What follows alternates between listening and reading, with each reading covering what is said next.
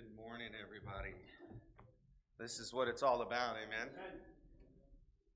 Turn, if you would, to the Gospel of John. The Gospel of John in chapter 1. And we will be continuing our study through the first 18 verses of this Gospel. But what a glorious way to enter into it. Just worshiping the Lord full-throated with all you got, with all your gusto, praising King Jesus. Let's come before the Lord and ask God to bless this time as we get into His Word. Amen.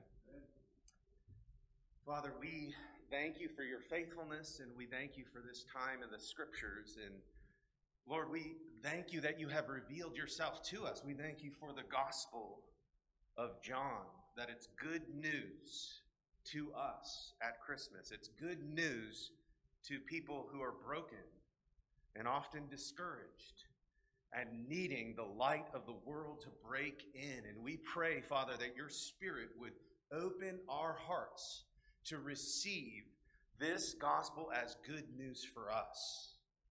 Lord, not only for the world, but for us in here. And I pray, Lord, that you would visit us in a special way, a supernatural way, and do what only you can do in the soul. And turn the light on to the glory of Jesus as our Savior, as our King, as the God who made all things, as the Christ who came into history to redeem people, going from the cradle to the cross, and then rising up out of the grave as we just sung. And no power of hell, no scheme of man can ever pluck us from your hand. Once we're yours. And we thank you for that. And we pray that you would minister to our hearts now as we get into your word, that we would be encouraged, that the Spirit would move, and that we would get help. In Jesus' name, amen. How can I become a child of God? How can I experience eternal life? How can I be saved? These are the questions that John is concerned about in his gospel. John wants his hearers and readers to experience what it means to be saved, to experience eternal life breaking in and transforming. He wants us to experience the light to come in and shine in our hearts so that we might come to know God personally, deeply, and in a saving way. And that's his purpose from the very start. That's his purpose statement in the first 18 verses of this gospel, and it is the very purpose that he says at the end of his gospel in John chapter 20 and verse 30 and 31. I'll read it one more time as we have in the past weeks, but let's read it again so we get it before our minds. Now Jesus did many other signs in the presence of his disciples, which are not written in this book, but these are written. These are written so that you may believe that Jesus is the Christ, the Son of God, and that by believing you may have life in his name. You want to know what John's about? Right there. That you may believe that Jesus is the Christ, the Son of God, and by believing you might have life in his name. And in the Gospel of John, eternal life is coming to know the true and living God in a relationship with him, coming into an awareness that God is your God, and that you're no longer alienated by your sins and by the darkness in your soul. You've been put right by the Savior before God. You've been made right by the Son who came, born in a manger, and grew in favor and stature, and lived a perfect life, and went to Jerusalem and hung upon a cross, crucified, murdered, and hung on a tree for the sins of the world. and that he was buried for 3 days, and he rose up out of the grave. He triumphed over death itself, appeared to his disciples, and rose up to heaven. And the church has been preaching this message ever since. This gospel is a witness of those saving realities that Jesus accomplished when he came. And Christmas is a time of great celebration, right? It's a time of joy. It's a time of celebration. It's a time of excitement. But if we're honest, it can also be a time of great confusion. It can be a time where we can be busy about the department stores and busy about the wrapping of gifts and the busy about the putting up of lights, and sometimes we miss the light of the world in the process. Sometimes we miss the greatest gift of all, right? We're so busy wrapping gifts that we fail to unwrap the gift of God that is offered to us in Christ. And so John's aware of this reality, and he's written his gospel so that believers can lay hold of this and be encouraged afresh. And for those who do not know Christ, he's written this gospel so that you may believe and enter into the promises of God. And for some of us, we enter into Christmas season and we come and we're just freshly aware of the brokenness of the world in which we live and the struggles that we go through. And maybe this holiday season, this Christmas season, is a time of sadness for some of us. Maybe it's a time of remembering those that we've lost. Maybe it's a time to remember that there's some who are going to be missing around the Christmas tree this year. Maybe it's a time of lament because you've gotten a diagnosis this past year, and so you're entering into Christmas and all you're thinking about is the struggle going on in your body. Maybe Christmas is a season where you become very aware of the raw and rough realities of sin and brokenness and division in your family. And so the idea of just getting together unnerves you. And we enter into this gospel in all of that. We enter into this season knowing all of that, and John wants us to point us simply and clearly, once again, to the one who came to rescue and redeem and make new broken people, broken families, and those who have been estranged from God. And everybody in here, whether you're a Christian or not, at one point was alienated from God. And it's only because Jesus entered the world, entered into time and space, the one who came from all eternity, entered into time and space to be the light of the world and to die on a cross so that we might experience life in him. So let's look once again into the first 13 verses. I'm going to read them as a whole, and then we're going to focus primarily today on verses 12 and 13. But think about Christmas when you think about these verses. This is John's vision of Christmas. Verse 1, in the beginning was the Word, and the Word was with God, and the Word was God. He was in the beginning with God, and all things were made through him, and without him was not anything made that was made. In him was life, and the life was the light of men, and the light shines in the darkness, and the darkness has not overcome it.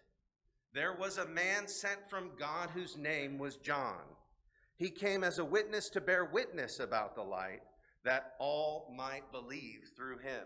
He was not the light, but he came to bear witness about the light. The true light, which gives light to everyone, was coming into the world. He was in the world, and the world was made through him, and yet the world did not know him. He came to his own, and his own people did not receive him. But to all who did receive him, who believed in his name, he gave the right to become children of God, who were born not of the blood, nor of the will of the flesh, nor the will of man, but of God. And then we'll read verse 14 just to bring Christmas in. And the Word became flesh and dwelt among us. And we have seen his glory, glory as of the only Son from the Father, full of grace and truth. You'll notice that that whole passage was moving from the God who created all things, who is the Word who was in the beginning, who was with God and who was God, through whom all things were made, who's the life and the light of the world, and then it moves us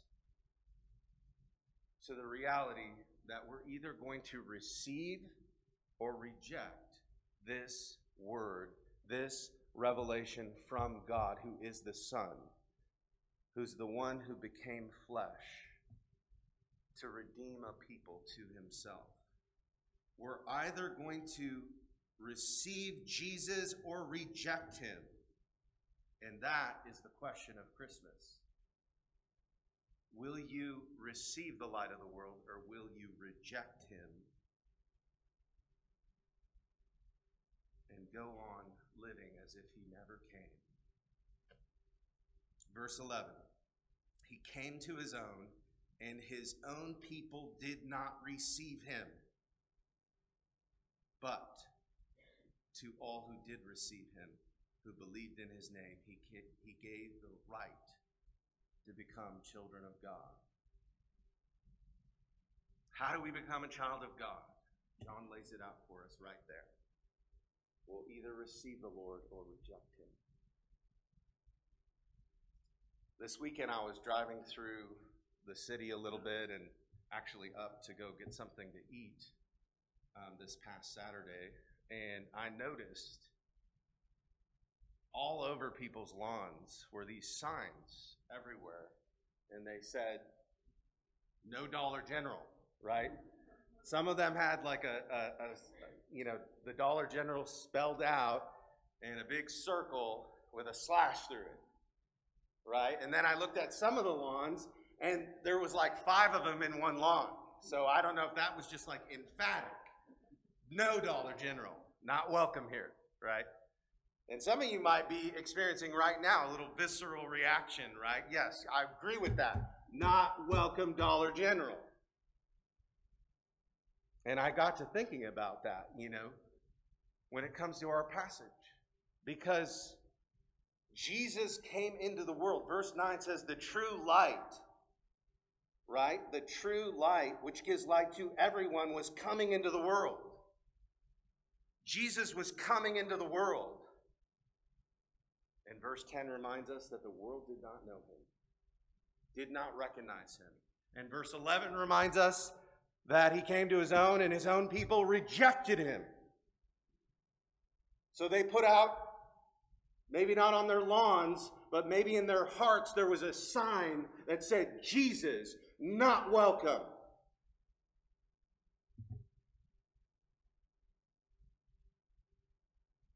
And that is where so many in our world live. The masses of humanity, by and large, have a sign on the lawn, of their heart that says about Jesus, not welcome. And Jesus even came to his hometown, and they did not receive him. Imagine over all of the lawns, maybe 5 in one lawn here or there, not welcome. And the question today before us, in light of your sin, in light of your rebellion against God, in light of your natural, that's the natural default setting of our hearts, to say, not welcome Jesus in your heart. And what John is after is that you would come to your senses, and that your eyes would be open, and that instead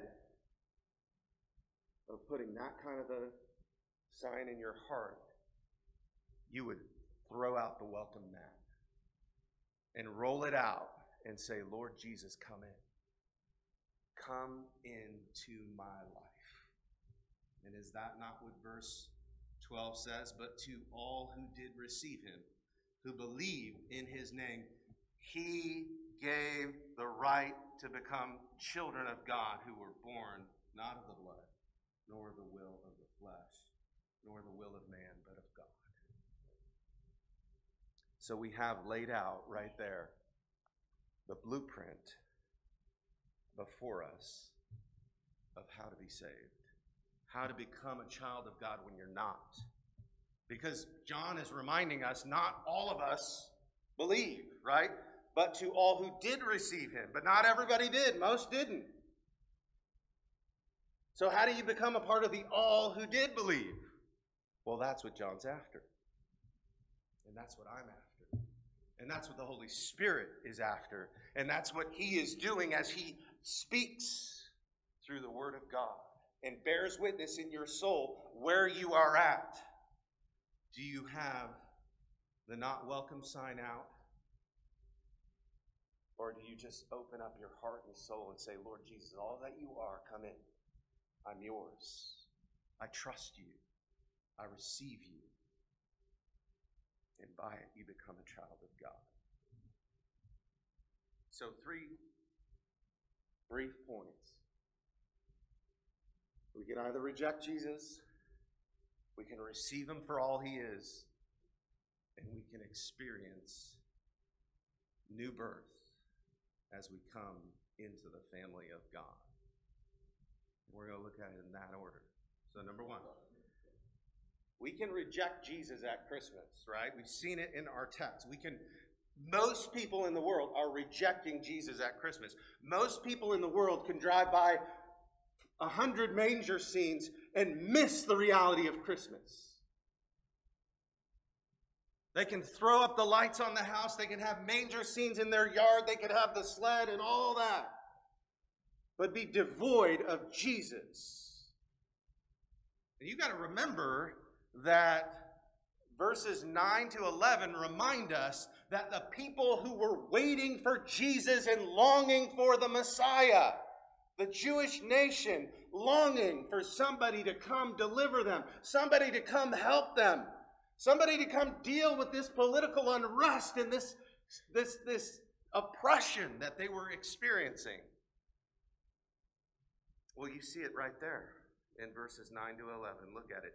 The true light, which gives light to everyone, was coming into the world. He was in the world, and the world was made through him, yet the world did not know him.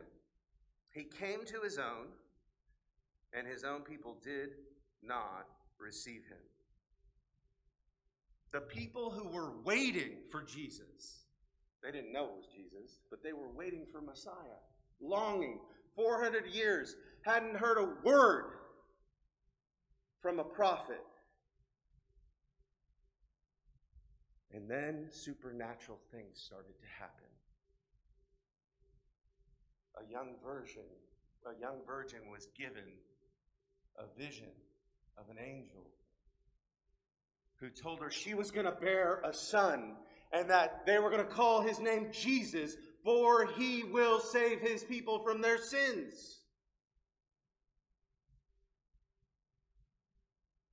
And of course, Mary's betrothed, Joseph, would get another vision, because it's a little bit odd when the woman that you have proposed to has a belly that's growing and you have not been together. And he received a vision. Don't be afraid to take Mary as your wife. For that which is born, that which is in her womb is of the Holy Spirit. And as the prophet Isaiah said, you shall call his name Emmanuel, which means God with us. What's happening at Christmas is the arrival of the King of the universe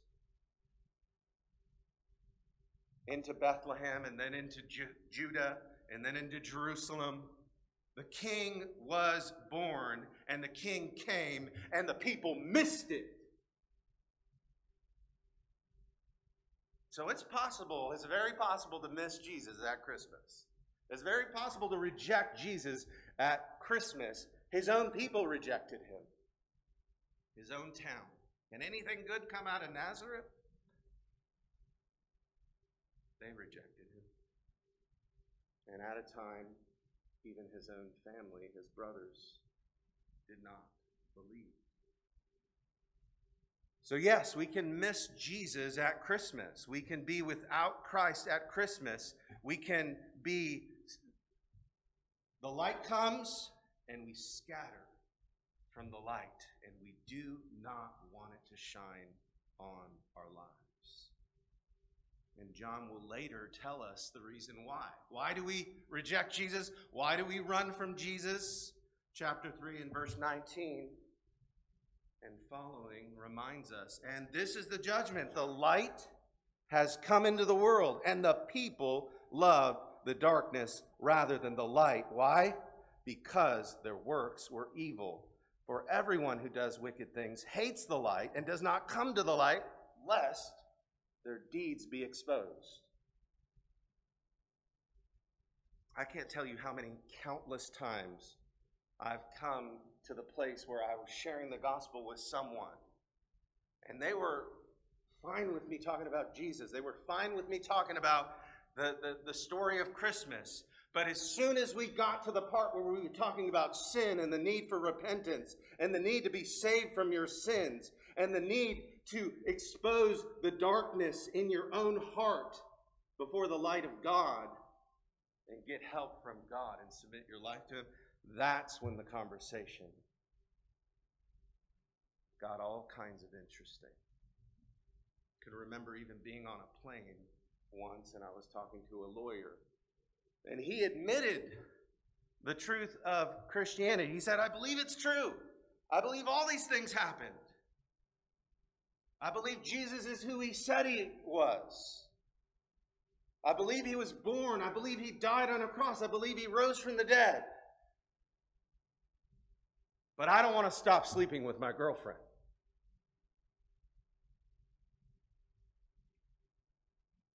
You can go all the way, but never repent and run from the light when it comes. You can reject Jesus in subtle ways by just living a life of rebellion. Could be a quiet rebellion, or at least you think so. Scurrying into this and that and the other. Exchanging one form of darkness for the other. One form of addiction for the other. For the other. You see it all the time. An alcoholic kicks the alcohol and goes to food. Or nicotine. Or whatever it might be. You cannot exchange darkness for darkness and expect salvation. We need the light of the world, the true light of God, to come and rescue us. And John is going to remind us that we need to deal with who Jesus is. And we can either reject him or receive him. And clearly the path of rejection is a path of darkness and slavery and discouragement. It's a failure to see that the light has come and to let him in. It's to put the not welcome mat out. But we don't have to do that. Point number 2. We can receive Jesus at Christmas, right? We can receive the Lord for all that he is. Look at verse 12. That's what verse 12 is all about. But to all who did receive him, who believed in his name, he gave the right to become children of God. But to all who did receive him. are you numbered among the all who did receive him? John is talking about a group of people out of the world. He's talking about the light in terms of its dividing up humanity. Those who reject Jesus and those who receive Jesus. Those who see him as the light and those who scurry into the dark. Those who have the life of God and those who are dead in their sins.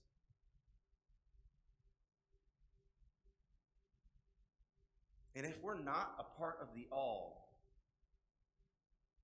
John will invite us to become a part of it. If we don't know what it truly means to receive all that Jesus is for us and all he came to be, sometimes we keep Jesus in the manger because we don't want to deal with the Jesus of the cross. Because the Jesus of the cross reminds us we're wrecked sinners on our way to hell, without hope in this world, totally in darkness. And to receive him means to submit your life to God and say, Lord, I need you. Please forgive me of my sins. Come into my life. I believe all that you are. I believe that you're the eternal Word of God who created all things. I believe that you're the Son of God who came into the world. I believe you're fully God, fully man, and I believe you went to a cross, you were buried, and 3 days later you rose up out of the grave to give me life. To receive Jesus is to believe in Jesus, and to believe in Jesus is to receive Jesus. And you'll notice verse 12 reminds us that we're to believe in his name. And in Hebrew thought, that was all that a person was. All who Jesus is. The full Jesus, the real Jesus. You don't want the truncated Jesus of the newspaper columns that are minimizing his deity. Saying, well, he was just a man. He was a nice man. He was a good man, but he wasn't the Son of God. Well, you can't be saved by that kind of a gospel. And you can't deny that he was the Son of Man. You can't deny his humanity. Because if he didn't become fully human, he couldn't die on a cross for you. He couldn't bear the wrath of God in your place. He couldn't rescue you from your sins. If you only have a human Jesus, you don't have a gospel. You need the God-man. We're going to talk next week all about that. But you got to have the real Jesus, and you got to have the full Jesus of Scripture. You got to believe in the name of Jesus. That's what it means to believe in the name, to believe in all that he is. And even if you feel like, I don't know the fullness of it, there's a mystery there. He's God and man in one person, come to planet Earth.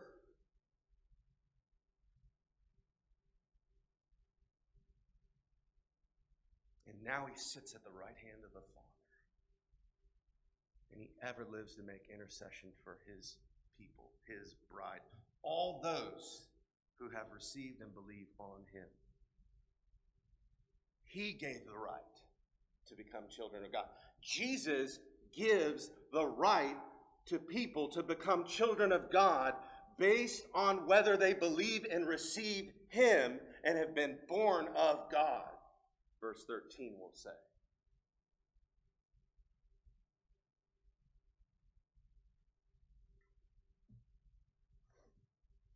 What does it mean to receive Jesus, but to take him as yours? To take him, to grasp him, to come to him, to hold on to him, to receive him like a present. You got to receive something from a person.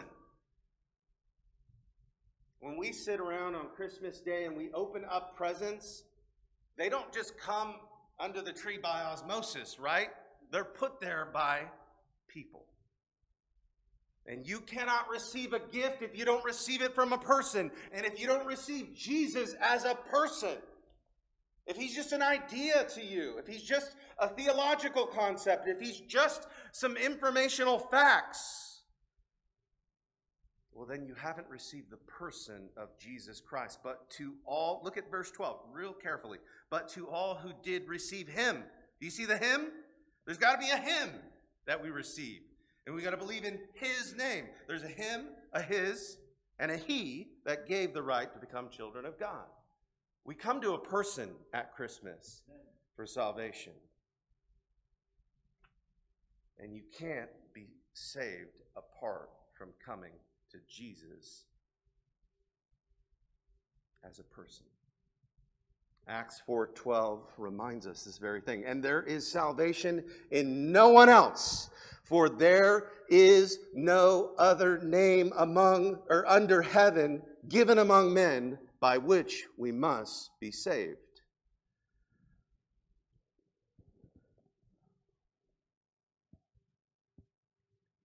Well, you say, can't I just believe in the facts? I mean, what is this business? I'm not really a personal guy or girl. Can I believe in the facts? I mean, yeah, I believe the record. I believe those sorts of things. And no, you've got to come to a person, and I'll tell you why. And it's not just intellectually believing, because even the demons believe. Consider the demons for a moment. Do they believe that Jesus is Lord? Do they believe Jesus is the Son of God? Do they believe that Jesus is God in the flesh? Absolutely they do. They affirm it all over the Gospels. Just take the Gospel of Mark and read it from front to back, and you will see the demons testify about who Jesus is. It is not enough to say intellectually, I believe these things, because even the demons believe and tremble. That's what James says in James 2:19. To put a verse on it, a biblical verse in truth, that this is not my opinion, this is God's word, right? You believe that God is one, you do well. Even the demons believe and shudder. And then he'll go on to say, faith without works is dead. Saving faith goes beyond mere assent to facts about Jesus and believes in the person of Jesus, and that transforms your life.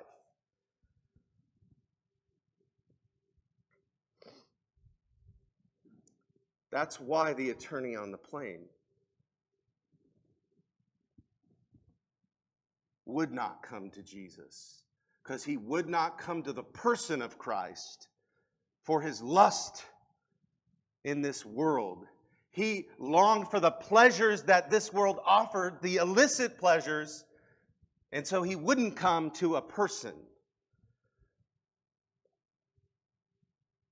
because he only had intellectual reasoning about the identity of Jesus. He had never received him as Lord. And I turned to him in the plane and I said, what would it profit a man if he gains the whole world and forfeits his soul? What does it matter how many of these experiences you have if you lose your soul in the end because you've never had Jesus?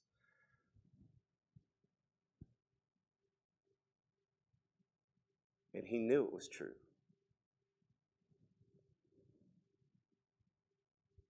You see, this believing and this receiving is something that lays hold of Christ in a very real and personal way. It's what takes you over that hump when you are coming to that place of recognizing your sin. You're being awakened to your addictions. You're being awakened to the things you love in this world, the darkness that you love, and you start to see yourself as a guilty sinner before God, and then you see, if I don't come to Jesus, there is no rescue. When Jesus is sweet to you and is the only true light to you, and you take your darkness to him, it's a whole different ballgame than when you're on the run, hiding in the shadows. But when the light comes, he says, look to me, trust me, receive me, and all who receive and believe, I will grant to become children of God. Have you done that? Have you done that this Christmas season? Have you looked to the Son of God with true faith and believed? Those of us who have believed and received know the sweet beauty and forgiveness of redemption in Christ. We know what it means to be born anew. We know what it means to have supernatural work inside of us going on because God has laid hold of us. It's what moves you from mere religion to a relationship with God. Jesus is after new hearts and new life inside of you. And He's offering to take your sin, to forgive you, and to fill you with the Spirit of God. That brings us to point number 3. You must be born again. There's some who reject, there's some who receive, but you must be born again in order to be a child of God. Look at it. The ones who believe and receive in verse 12, verse 13 says, are those who were born not of blood, nor of the will of the flesh, nor the will of man, but of God. John is introducing us in these first 13 verses to the concept of new birth. In our day, it was made popular by Billy Graham. And he said in every one of his messages, you must be born again. You know where he got that? From Jesus. Because Jesus said to Nicodemus, who was a Jew's Jew, he was a teacher of Israel. And he comes to Jesus by night, and he says to Jesus, nobody can do the things that you do unless God is with him. And he wants to inquire more about who this Jesus is. And Jesus looks at him, and in John 3:3 he says, truly, truly, I say to you, unless you are born again, you can't even see the kingdom of heaven. You can't even see it. And Nicodemus is perplexed because he's the teacher of Israel. He's the most wise rabbi of Israel. Everybody comes to Nicodemus' doorstep when they've got Bible questions, and Jesus is saying, you're blind and you don't know who I am because you need to be resurrected to spiritual life. You need to come alive to the things of God. You need to see who it is you're talking to, because it's not just a magician or some miracle worker. I'm the Son of God, and until you're born again, you won't see it. You have to have new life in you. That which is born of flesh is flesh. That which is born of spirit is spirit. And this is just what 1 Peter 1:23 says. Since you have been born again, not of perishable seed, but of imperishable, through the living and abiding Word of God. Peter is telling Christians, you've been born again by the living and abiding Word of God. You want to know how to get saved? You listen to the Word of God, and it makes you alive, and you begin to believe it. As the Word of God is preached, there's something that happens to you, and you're gripped in your soul, and you start to realize this is actually true. And God's Spirit begins to testify to you. You are separated from me. And I'm drawing you to see something in Jesus. He's a Savior. He's Lord. He's sinless. He went to a cross. He can rescue you. And my dear friends, if you have loved ones in the grave, you need to know that this Savior conquers death itself. So He's good news to us who have been born of God.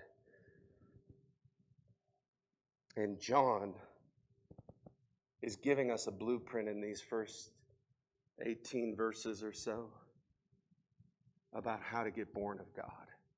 Right at the center of it all, he says, but to all who received Him, who believed in His name, He gave the right to become children of God, who were born not of blood, not of the will of the flesh, and not of the will of man, but of God.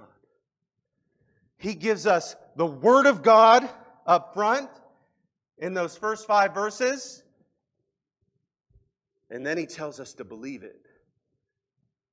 And in verse 13, He says, unless something supernatural happens inside of you, you won't.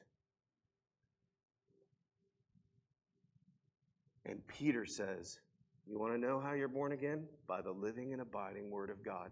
John is doing to us right now in these first 18 verses exactly what needs to happen for people to be made alive in Christ.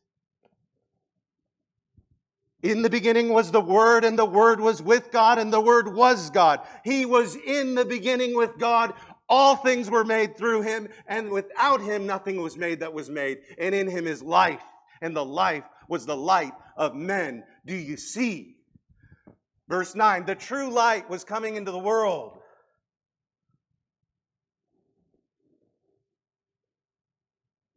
For God so loved the world, He gave His only begotten Son, that whoever believes on Him shouldn't perish, but have everlasting life.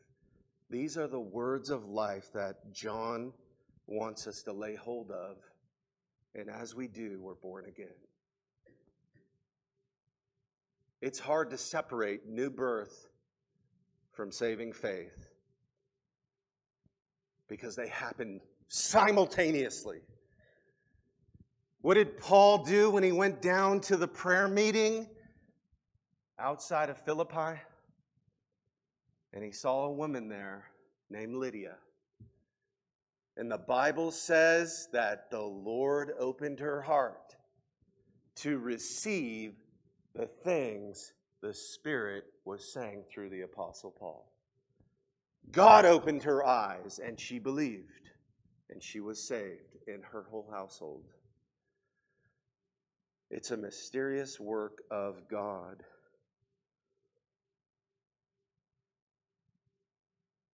And Nicodemus, as he encountered Jesus, he was stabbed awake that day to something totally new, totally foreign. You have to be made alive in order to see it. And you can't even enter the kingdom until it happens. Well, we see at the end of the gospel that Nicodemus himself must have been born of God that day when he heard the words of Jesus say, whoever believes on the Son has life. And whoever does not see the Son or believe on the Son does not have life, but the wrath of God abides on him. Jesus preached a sermon, and Nicodemus began to see. That's why we preach the Word of God every Sunday. And in almost every gathering that we have, the Word of God is proclaimed because that's how people get eyes to see who Jesus is.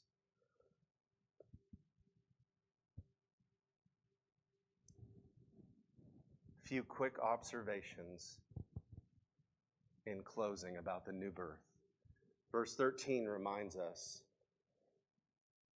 that you cannot be born again by being born into a natural family, right? You see it right there in verse 13. Who were born not of blood. And the Greek literally says the mixing of bloods. Because the idea is when two bloods come together and produce a child, you cannot get saved that way. You don't get saved by being in a Jewish family, which the Jews were thinking at that time. Well, we're the sons of Abraham, they would tell Jesus. And Jesus gives them a whole earful, telling them, listen, you're no son of Abraham because you don't do the works that Abraham did. You don't believe. You're trying to kill the Son of God. And they take up stones to try to kill Jesus. But you can't, the new birth is not natural. It's supernatural. You need a supernatural work to happen in your life. The new birth is not because a husband and a wife decided to have a family and then they decided, you know what? We're Christian, therefore our children are Christian. And there are a lot of people probably believing today that just because I have Christian parents means I'm okay. John would say it's not of the blood, nor of the will of the flesh, nor of the will of man. Maybe you were taught that all you have to do to be saved is just choose it. as if you can overcome blindness on your own. But Jesus said you can't even see the kingdom unless you've been born again. So we're left totally at the mercy of God's grace. This text should bow your hearts, Christians, before the living God that He saved you. And you should marvel that you have been saved at all. Because God is so gracious that He would make people alive. And no human mechanism could do it. Nothing inside of you can produce it. In fact, the Bible says our hearts are hearts of stone. They're dead hearts, shot through with sin. And until Jesus gets a hold of us and makes us alive, we'll remain in darkness. Is that not what we read in John chapter 3? And the light has come into the world, and men love darkness rather than light. Well, you need a heart transplant. And here's the good news. John has written this gospel to give you a heart transplant. He's written these words to open your eyes. He's written these words to be like arrows of truth going into your heart. He's written these words to give you hope that the light has come and the light can break into your life if you will believe and receive all that Jesus is for you. So I go back to the illustration from the beginning of this message. What's going on in your heart right now? Do you have a sign in your heart that says not welcome to Jesus? Do you have a sign in your heart that says you're welcome one day out of the week, the other 6 are mine? Do you have a sign in your heart that says we got to do some prenuptials here because you're welcome, but kind of in, a negotiated way. I want to keep living in sin. Or do you have a welcome sign that you've just rolled out and said, Lord, come in. Lord, I believe all that you are. And I believe all you've done for me.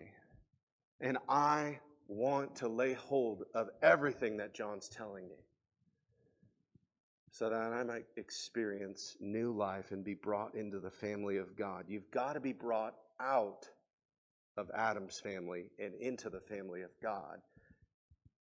And Jesus says it happens when you receive Him as a gift. And receiving is believing in who He is and what He's done. Have you done that?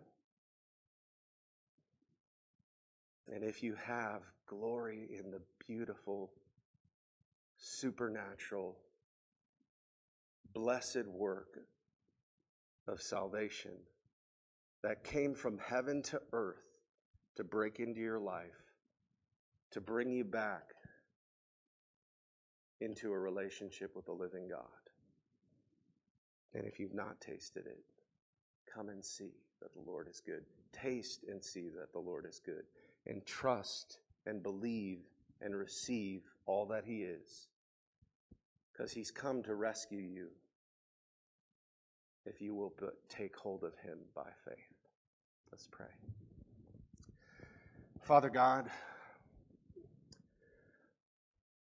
there are so many ways that Christmas brings blessings into our lives, but none of them come apart from Jesus Christ. Lord, none of the light comes into our life apart from Jesus. None of the life comes into our life apart from Jesus. None of the freedom from sin and the forgiveness of sin comes apart from Jesus.